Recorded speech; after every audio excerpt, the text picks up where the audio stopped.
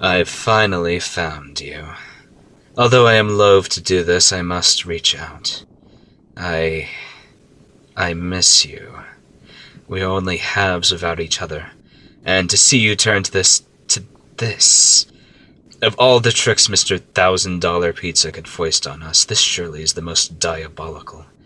Not that he intended it, mind. He could never outwit us, you know that. But even still, even with him gone, we are not triumphant. I must apologize in advance for sending you scrambled communications. It must be intensely confusing for you, watching someone watch someone talk. Oh, well, wait a second. You're human, I forgot.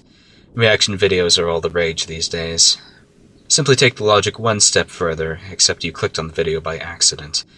That's sort of what happened here. Our resources, as you must know, are strained beyond belief. That I have one extra skin table available to write you this is a ludicrous waste of our capabilities, as I am sure my two errant comrades made clear. But here I am. Sort of. And there ends our pleasantries.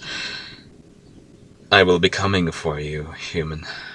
If you are not of vital importance to my being, I would have treated our separation as a blessing akin to those only the angels find. But, alas, it appears you are a liability. Your mind is leaking. My mind. Again, a half-blessing.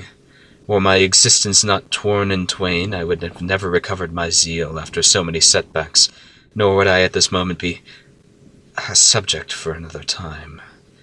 But you are you, and the heavens are watching you. So intently. I can't be having that. I'm sure you understand. Secrets must remain secrets. Even though much of my demonic brethren are lax in this regard, a la the minor Molochs you no doubt overheard, I am far too invested in this for even one word to be misplaced. And you are a human. You always misplace words. If you have any faith left in your belly, you will stay in your singular spot. There are units coming to collect you. While I, of course, cannot allow for your obliteration, I must also make sure you are in a spot where I can control you. If even one glowing feather happens to pass over you... I shudder to imagine the consequences. But since no doubt your mind has been tainted with the past couple of months into shallow human aspirations, let me remind you of the truth so that you will no doubt submit to my will without conflict or plea to the dreaded Most High. Demons exist, angels too, although they are not important to this discussion as ourselves. We are damned. That is not hyperbole. Damned by our mere existence. It is agony human. Grander even than the pain you felt when you stubbed your toe this morning. So you have no choice but to forgive me for what I must do, much as you must forgive the man with a starving family for stealing a loaf of bread.